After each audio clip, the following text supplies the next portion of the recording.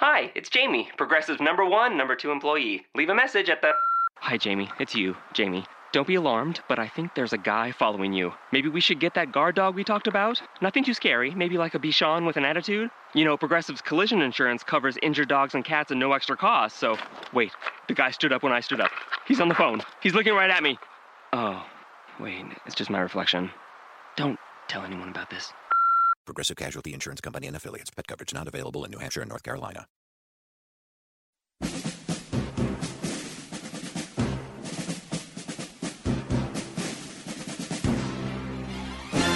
You are Locked On the NBA, part of the Locked On Podcast Network.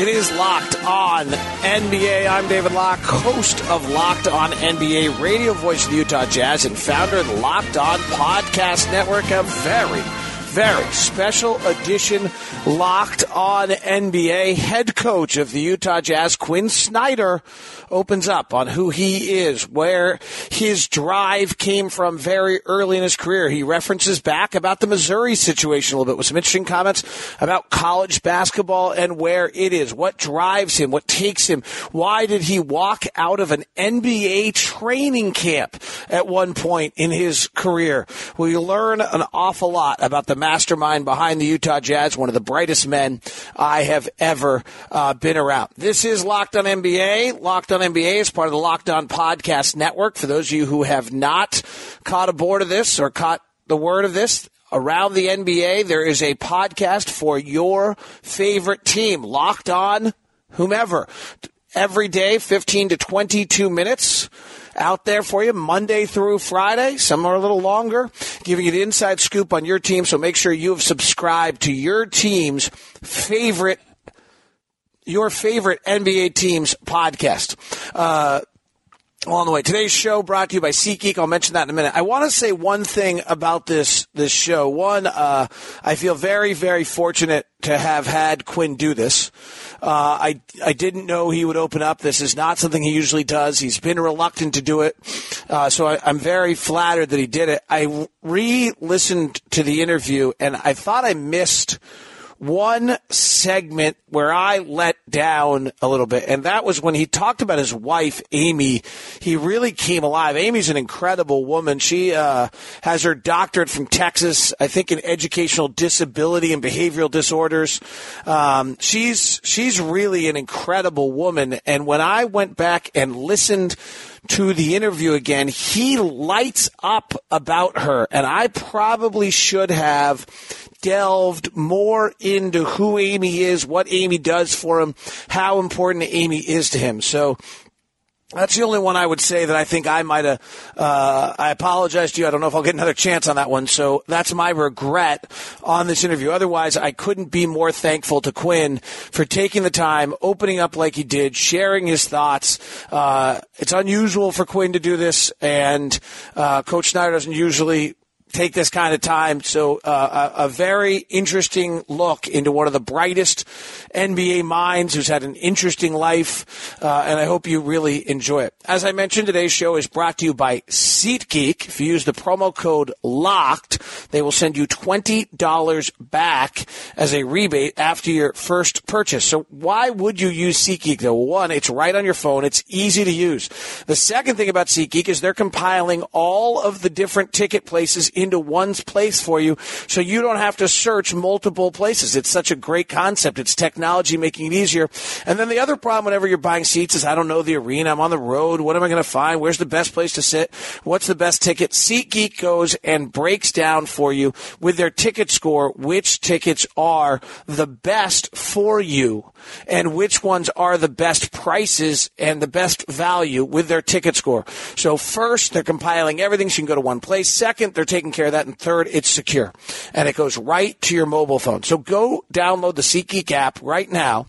Go to the settings tab and go hit right over there, settings, and then it says promo code, enter in locked. Right away, enter in locked, and then when you make your first purchase with SeatGeek, you will end up with a $20 rebate from SeatGeek. So download the app now and use the promo code locked. Here is the head coach of the Utah Jazz, the three-time Final Four representative while being the point guard for Duke. The McDonald's All-American out of Mercer Island, Washington. The former head coach at Missouri, who then went to L.A. Laker, or went to the D-League to restart his career as a coach and learn the pro game through the Spurs, then went to the Lakers, went to Moscow for a year, went to Atlanta before becoming the head coach of the Utah Jazz. A man who was on the quest for knowledge at all times, who maybe is on a search for greatness, though he will disagree with that.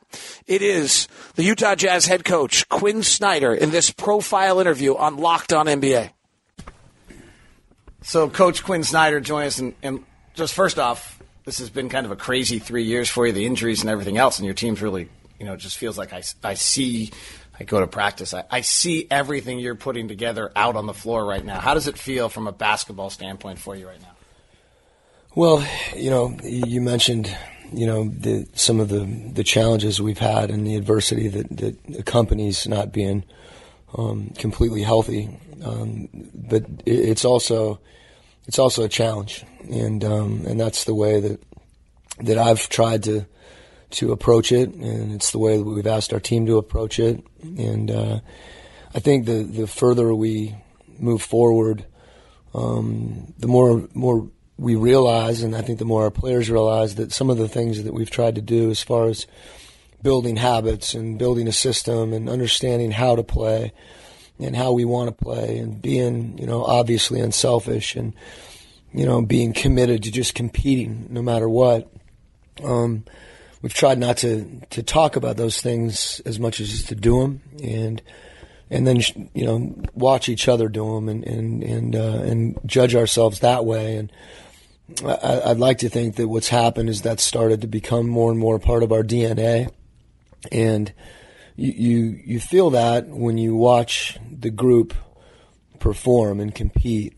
And what's happened a little bit, I think and I hope, is that our guys have started to transcend their judgment of themselves in an individual game, and they've started to see themselves more, where are we going as a team, what can we do, and where are we on that path, and are we better today than we were a month ago? And I think when we see things that way, with a larger horizon, and continue to compete and do those things on a daily basis, that's when you get a chance for significant growth. And I think that's where we are. We've grown, and you can't grow unless things are hard sometimes. And so some of that discomfort and some of the youth that, you and I have talked about over the last couple of years, how young we've been and how guys have missed games, and all those things I think have hardened us a little bit and hopefully made us even more committed to the things that we're talking about. And it's one thing to talk about it, it's another thing to live it. And I think we're living it more consistently.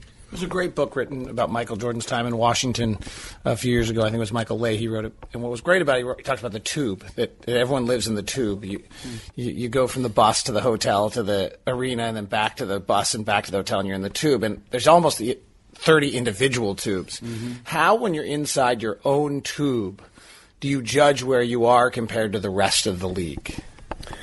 Wow, that's a good point. I think you have to be, first and foremost, you have to be honest with yourself. And you're not going to, that judgment, if you're not honest with yourself, is going to be, you're going to misjudge. And that's probably the danger, in that if you're not honest about where you are and where your tube is relative to other teams in the league, you're not going to get a good barometer. And when you do that, you're not going to be able to, to make progress. But it's, I guess one of the things, just to use your tube analogy, is that I think the tube has to be transparent. And to the extent that you're able to clearly, look outside as well, you get a better gauge of where you are. And you can't be, you can't be naive to think that, you've arrived, and all that has to happen is you play a bad game and you figure that out pretty quick, and that's going to happen. But it's hard to get a gauge. I think competition obviously gives you that, but I don't want us to kind of make a definitive statement about where we are. I'd rather that be something that's ongoing. And I think, again, if you can continue to do that, and that's where you have the greatest probability of success. Because when you look outside and you see those other teams, it should be sobering on some level. And like we're going to play Golden State, and that's the reality. And you feel the first 6 minutes of the game, and they're flying around and making shots, and it's like, okay, we got a ways to go. And then you have a game like the other night at Memphis, where the last 6 minutes of the game, you really dig in, and it may not be pretty, but you figure out a way to grind against a team that's known for grinding. And that's the same kind of transparency that gives you different conclusions about who you are, but equally, I think, both important. So as the Jazz continue to play well, there's this phenomenon that now I walk into every gym and people want to know who you are. And I know how much I actually want to know who you are, huh? No, they want to know who you are. I actually was laughing. I was going through my notes as knowing quickly as I knew we were going to hold this conversation. And one of the first times I ever approached you and said, hey, I think they want to know who you are. You said, no, they want me to win. That hasn't changed. Is that your feeling? Is that you would always rather have your record stand than your personality or who you are? Well, it depends. It depends in what context. I think when you win, it generates interest, and that's when people want to know more about who you are. So, if that's out there, to the extent that it's a reflection on what our players are doing on the court, that's a welcome. I won't call it a problem, but I've been through it before on some level, and I know the pitfalls that accompany those things. And we live a very public life, and everything we do as a coach, as players, as a team, is going to be evaluated, and it's evaluated in a very specific kind of crucible. And the challenge is, whether you're winning or losing, to not let all of that define you, because you largely get the wrong read. Either you're not winning and you're a bad coach and a bad person.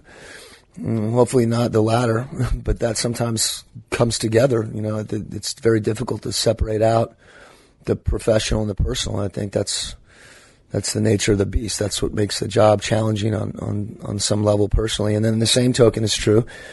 When you win, suddenly you're really, really good, and you've got the same challenges and weaknesses that you did when you weren't winning. Just sometimes the ball goes in. And, I think it's a challenge to not define yourself that way.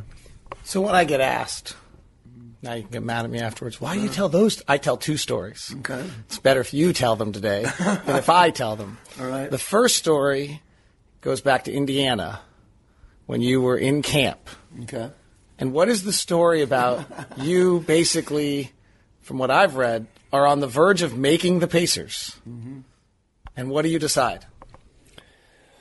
Well, there's got to be a little background there, because that was basically, the background is what kind of got me to the point where I made a decision that I wanted to go another direction with my professional life, I guess, for lack of a better description. But I'd had a good career at Duke. We won a lot of games and played in some Final Fours and played with some great players, and had success playing basketball, and it given me opportunities that I never thought that I'd have.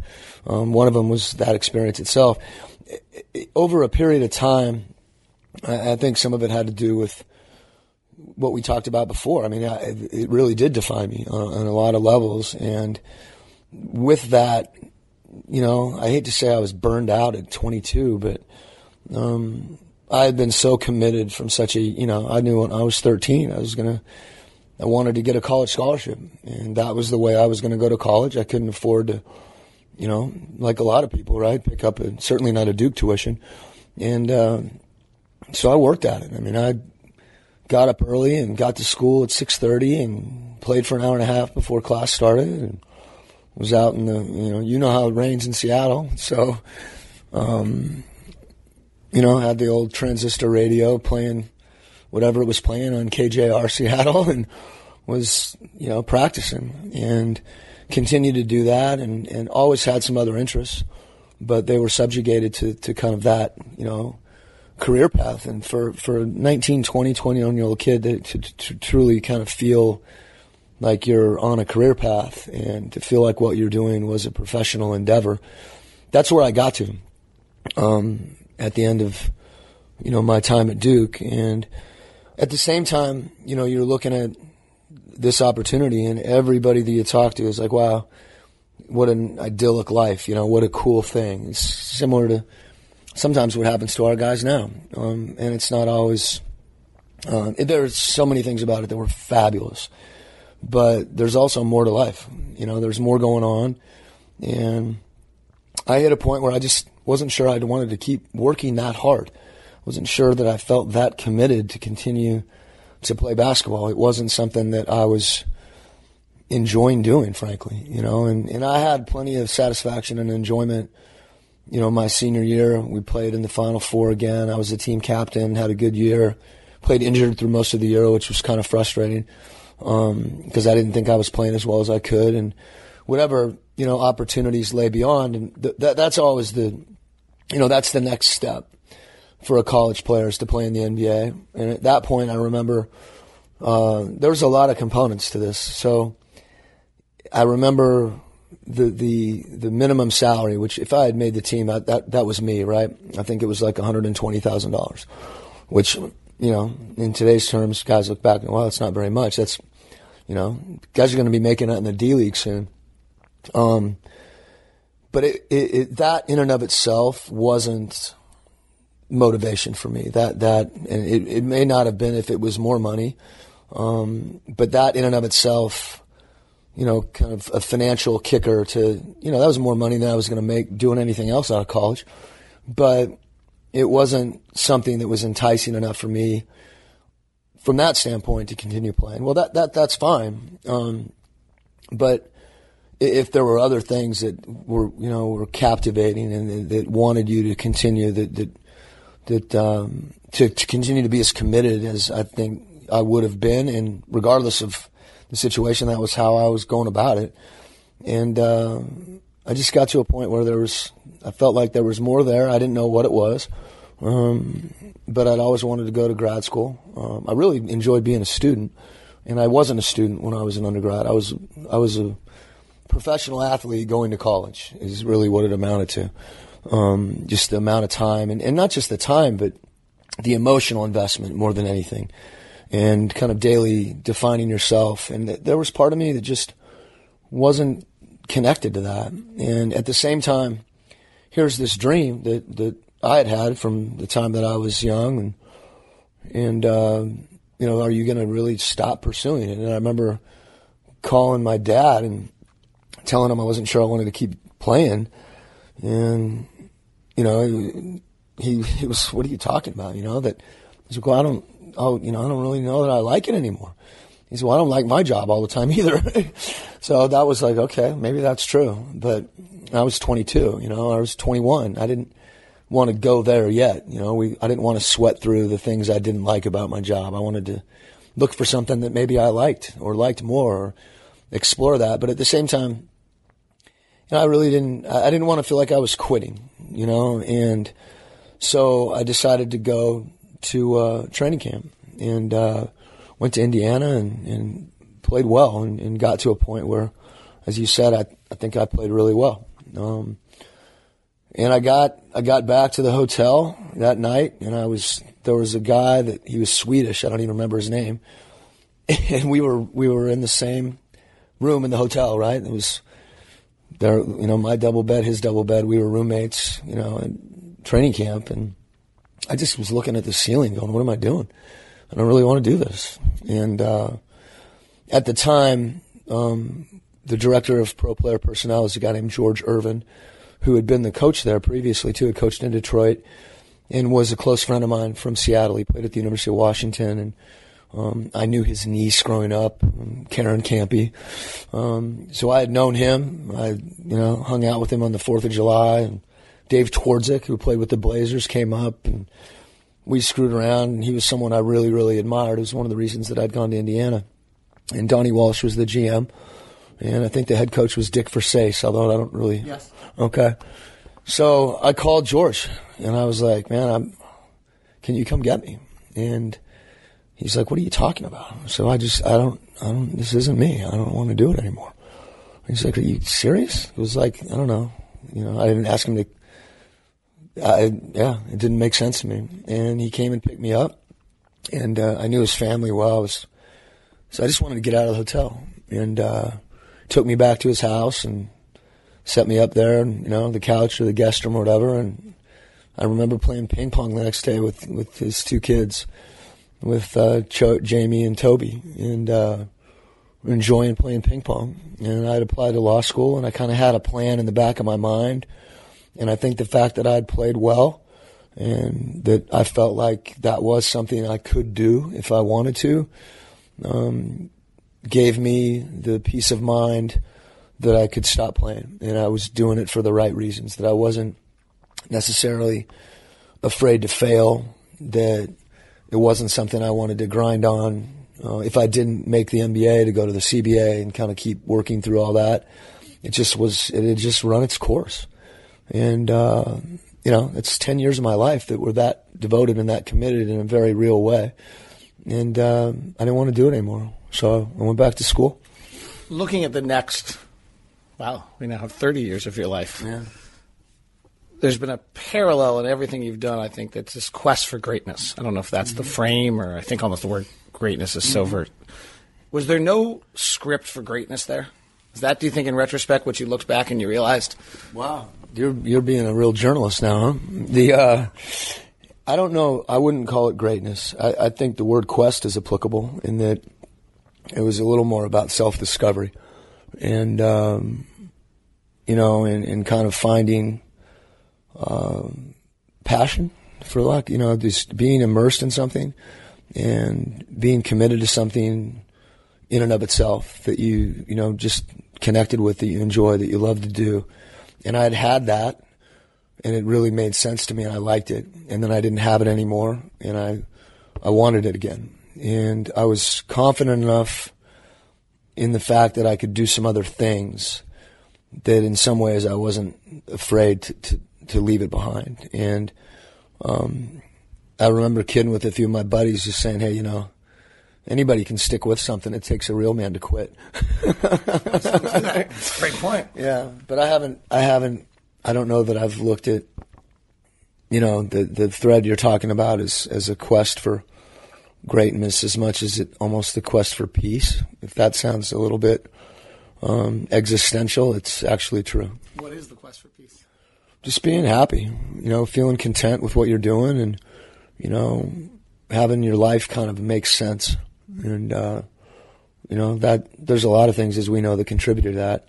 On a personal level, your family, your wife. I've got an unbelievable girl that I'm married to that I'm just ecstatic about that. I'd probably be happy doing about anything with that component, that box, and having a family. But it's, that if you don't have that professionally, for me personally, because I'm aware of it, I think it becomes much more difficult to have it other places as well. There's an alignment there for me that is important.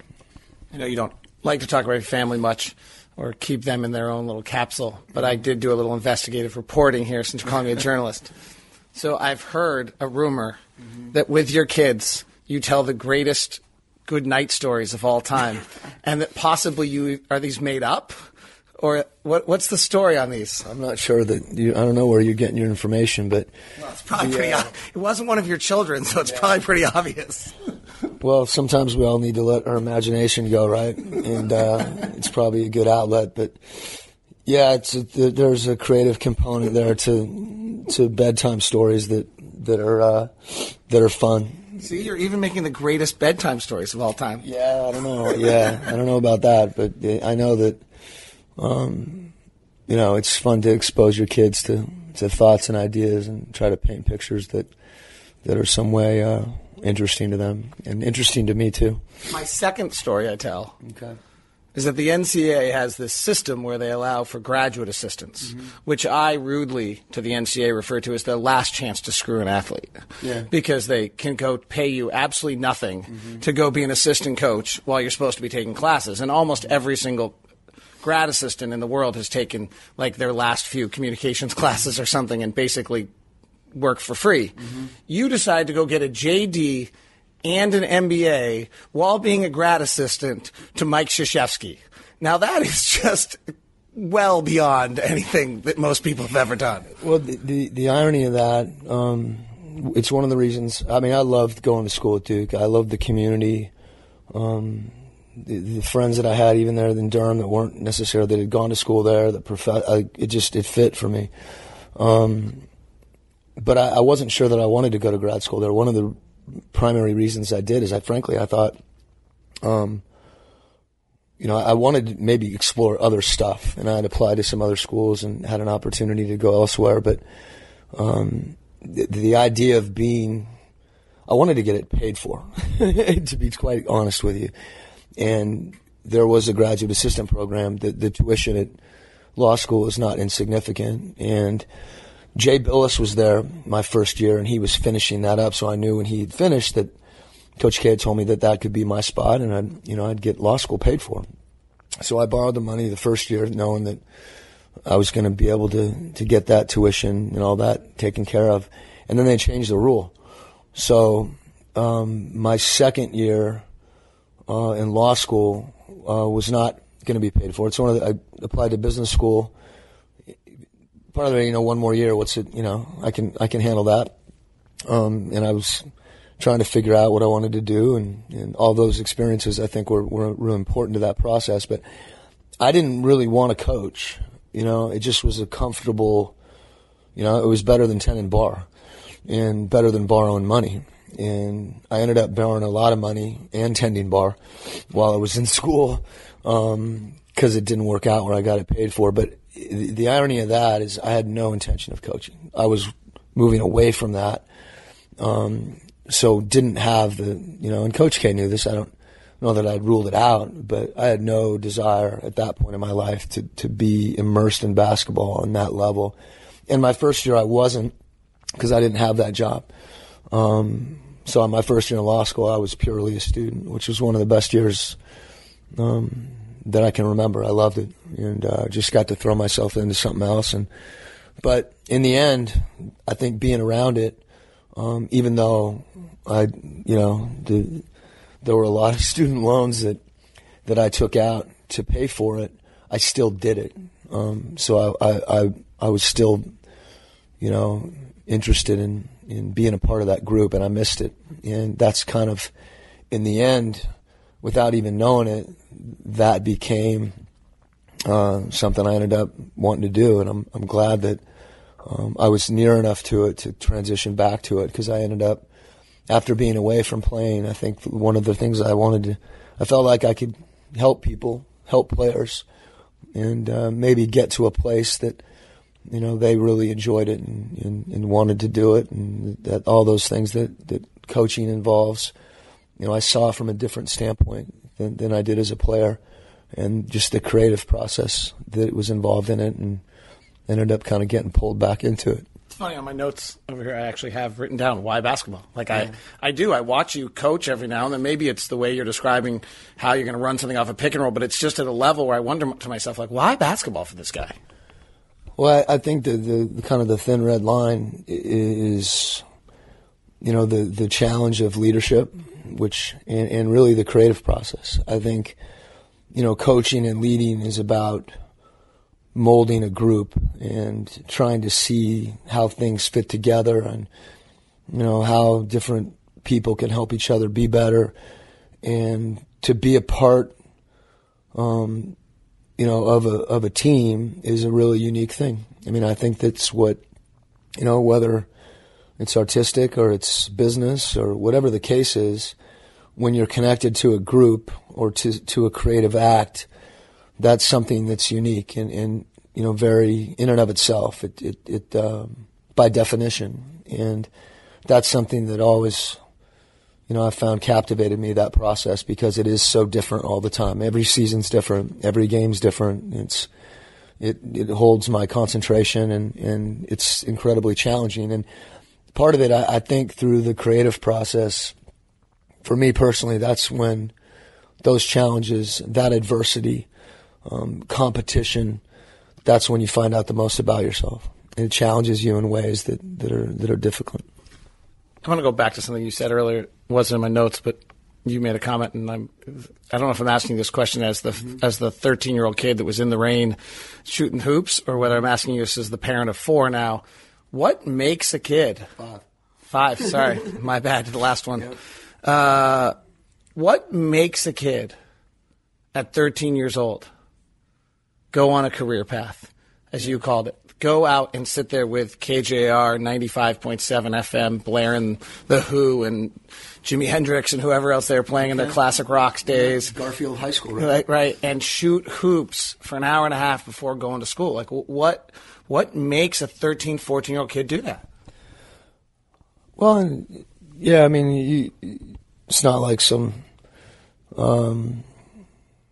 there's choices involved in that, but it's also just a function of kind of your, even at a young age, kind of what your life looks like and what you're doing. And there certainly was an ambition to it that I wanted to. I know it was out there, and it was a vehicle to do a lot of other things. And I think I saw it as kind of really investing in future opportunity, no matter where that went. Kind of trying to find that path, and the fact that it was exciting. And then there was a competitive component. I was always a pretty competitive kid, so if I was going to do it, I was going to try to do it really well. And I don't know how much psychoanalysis I had going on when I was 13, but there was definitely I wanted to, I was ambitious. Should I tell the story about the second place? Mercer Island. Track meet? How do you know about that? Yeah, I was 6th grade, and there was a race, and I'd won it my 4th and 5th grade year, and everybody grew and hit puberty, and I didn't hit puberty until I was like 16, and I lost, and I tore the ribbon up. I didn't like it. It was a bad loser.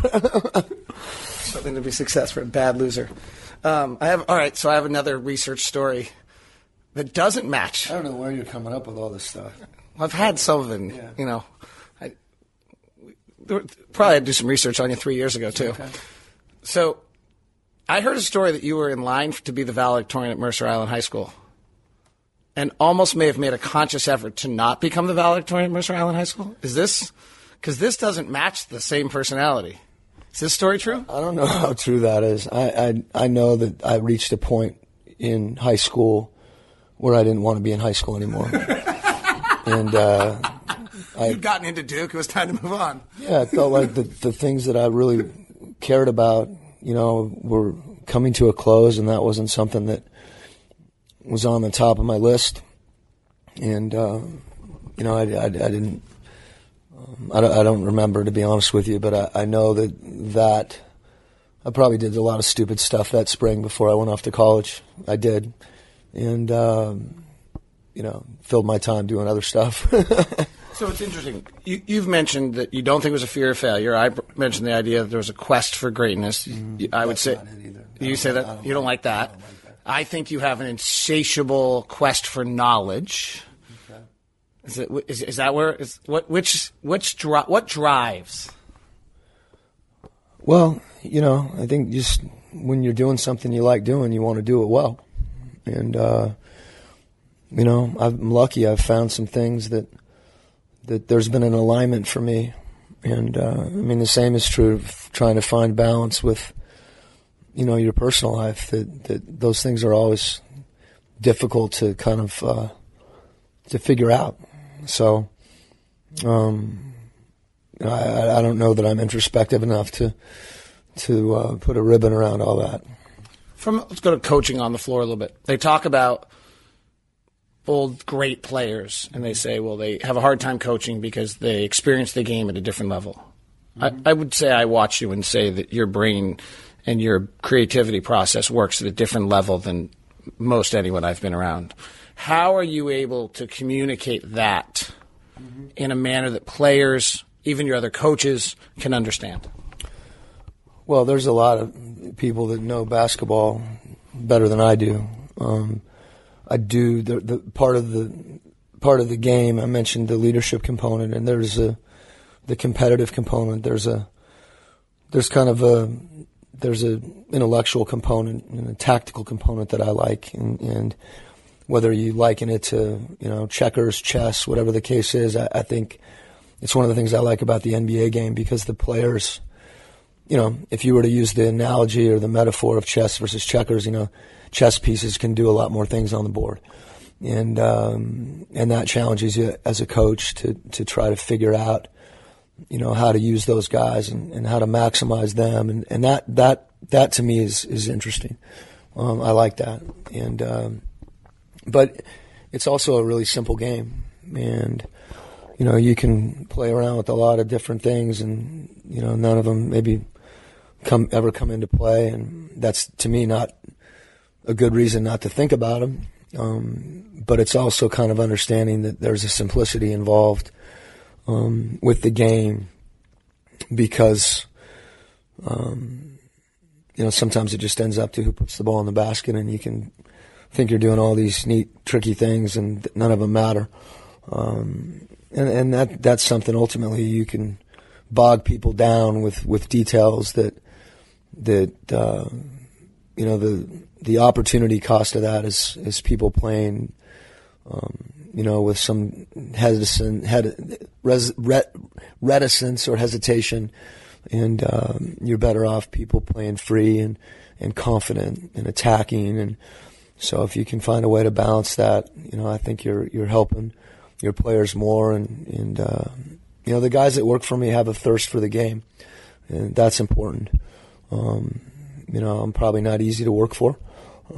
I do care a lot about the staff and the people that you're in the foxhole with, because this is a unique profession. You have to be incredibly committed on a deep level, and there's a toll that it takes. I think it's helped me to have been an assistant for some really good, demanding coaches, because you know what that means, and you forget about it sometimes. But the guys that we have, I think, as a prerequisite, are both loyal, which is probably the most important thing to me, and really committed and passionate about what they do.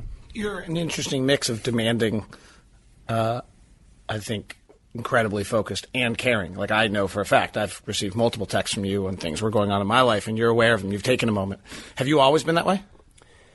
Boy, Dave, I don't know. That's a tough one. I mean, I think to the extent that you try to be aware of what's going on around you, that's probably the best way. That's how we'd all like to live. But I'm sure I've been wrapped up in my selfish little world way too much, and sometimes you're not able to see those things that are going on in other people's lives, and that's unfortunate. When you do have a feel for that, hopefully we can do the right thing and be better people, and try to have some compassion or sensitivity for what other people are going through. And I probably don't do it as much as I should, but every now and then you hopefully you get it right. The people in your life, like, you've had these stops along the way, and you have these great people that so if we run through them, it's Coach Messina, Coach Collins, Coach Brown, Kobe Bryant. I think Kyle Korver might have been the guy in Atlanta. I was trying to figure out who that person was. There always seems to be, I don't know if this is true, but there's an individual from each of your experiences. And for those who don't know Coach Snyder's path, when he goes to the Austin Toros, coaches there, then ends up heading, I'm going to get it wrong here, but then he goes, I believe, to L.A., L.A. to Moscow to Atlanta, and Atlanta to become the Utah Jazz head coach. So there's this path of knowledge that I think you were on, and you found these people. I almost want to run through each one of them and find out what you got from them, but what is the connection? Because they seem to be fabulous connections over short periods of time.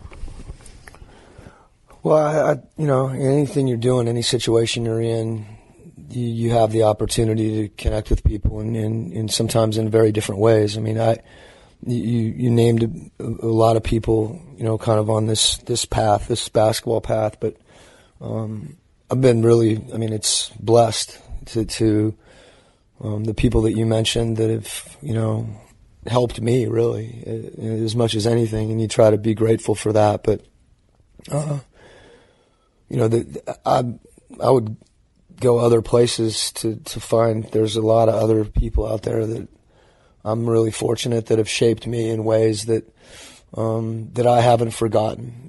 I don't think anyone's been more blessed to have the friendships that I've had, and some of those friendships have been illuminated through adversity. That I always remember the amount of people that would come visit me in Missouri versus the amount of people that came to Austin. I've got a short list, but the people that came to visit me in Austin, I know who they are, and so I've been really lucky from guys I played with in college, that have kind of been with you through it all, to guys I grew up with, some of whom, and we don't keep in touch, and, life's moved on, and others that, those friendships are very real still. So it's, beyond Coach Pop and Coach K, there's a guy, John Mack, that I was going to go work for in New York. And I remember coming to his office and saying, I don't know if I'm going to finish this internship. I'm going to go try to coach with the Clippers for a year. And he said, well, go do it. And so I just want to make sure I got a job when I'm done with that. He said, all right, well, don't screw it up and we'll hire you back. And so there's been a lot of people for me that have been there for me through everything. And, Edere, you spend a year in Russia with somebody, they become a dear friend. And, when I was in San Antonio with RC and Pop, those guys, gave me opportunity and really gave me confidence at a time where I probably lacked that.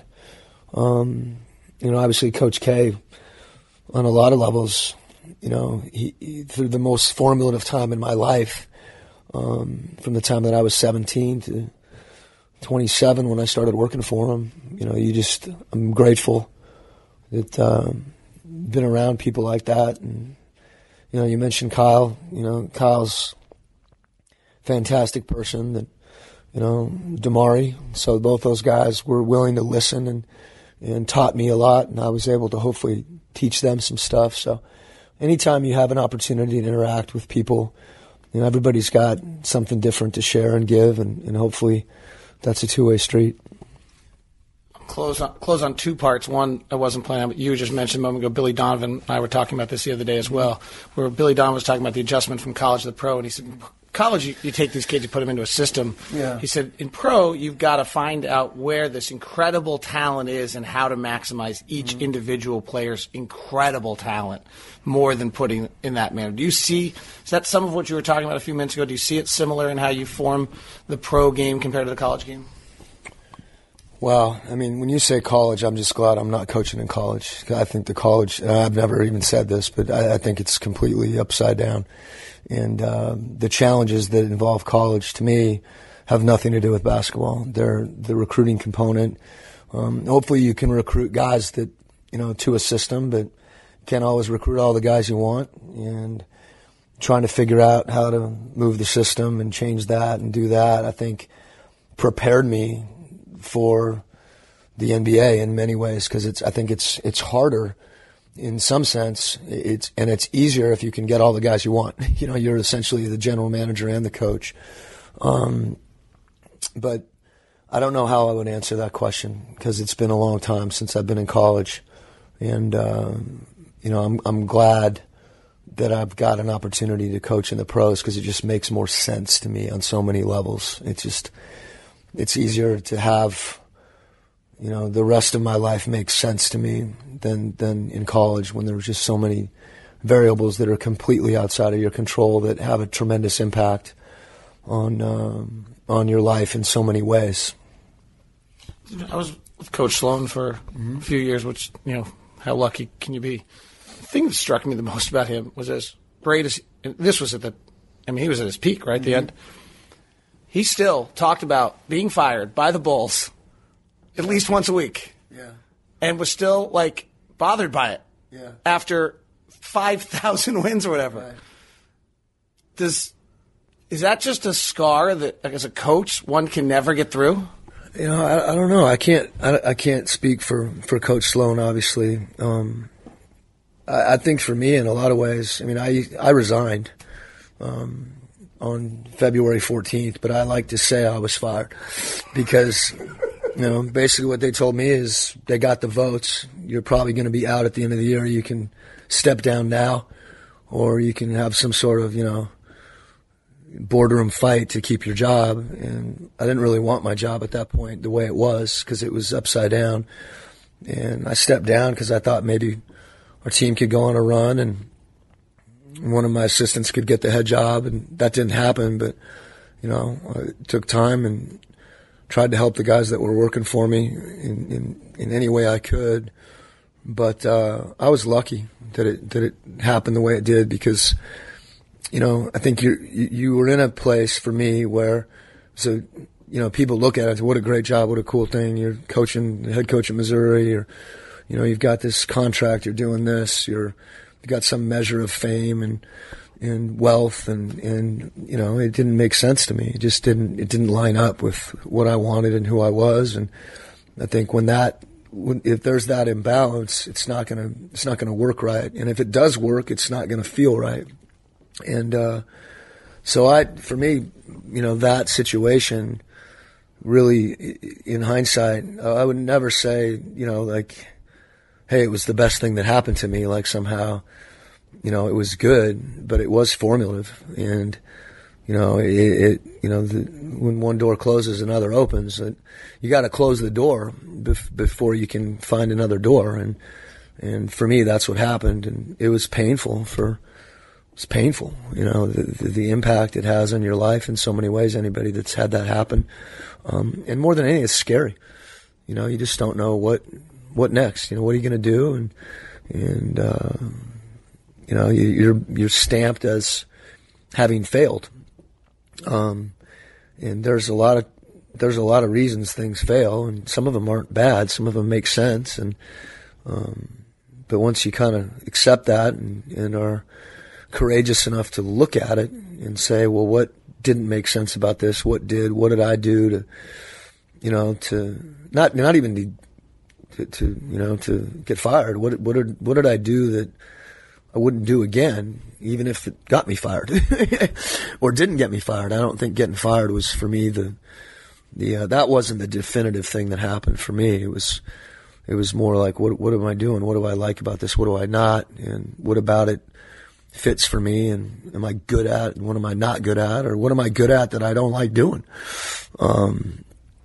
So in that sense, it just, I look at it, it was a mirror of sorts, and one that sometimes we don't like to look in the mirror. And once you do, it's not Dorian Gray. The mirrors, there's an honesty that you have to have, I think, for me with myself about where I was and what I was doing, and what I wanted to change and what I wanted to keep, and then it turns into what next. But as much as anything, you're barren. You're laid out, and that allows you the opportunity, I think, to build again.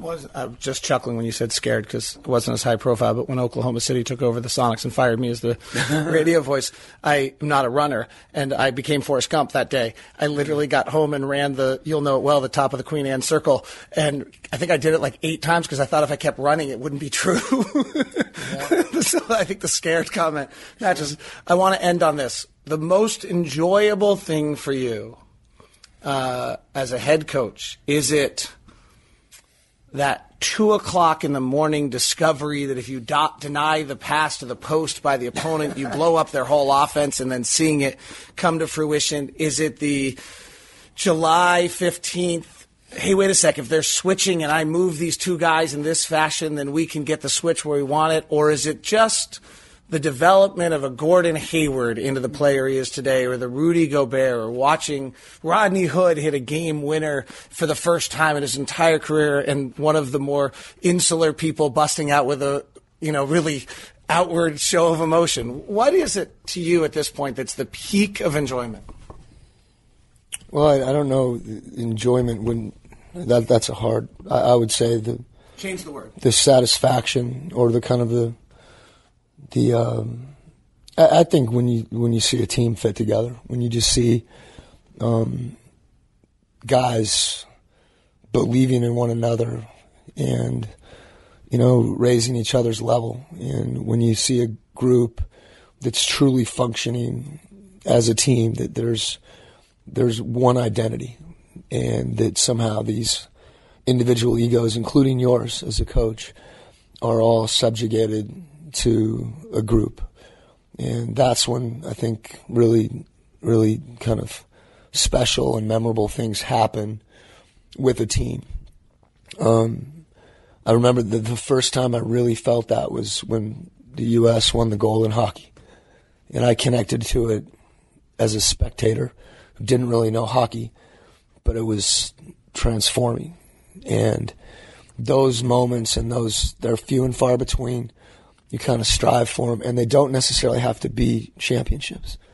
They don't have to be, stamped and signed off on as by everyone else as success. Sometimes they're more noticeable that way, and oftentimes when it does happen, it leads to success.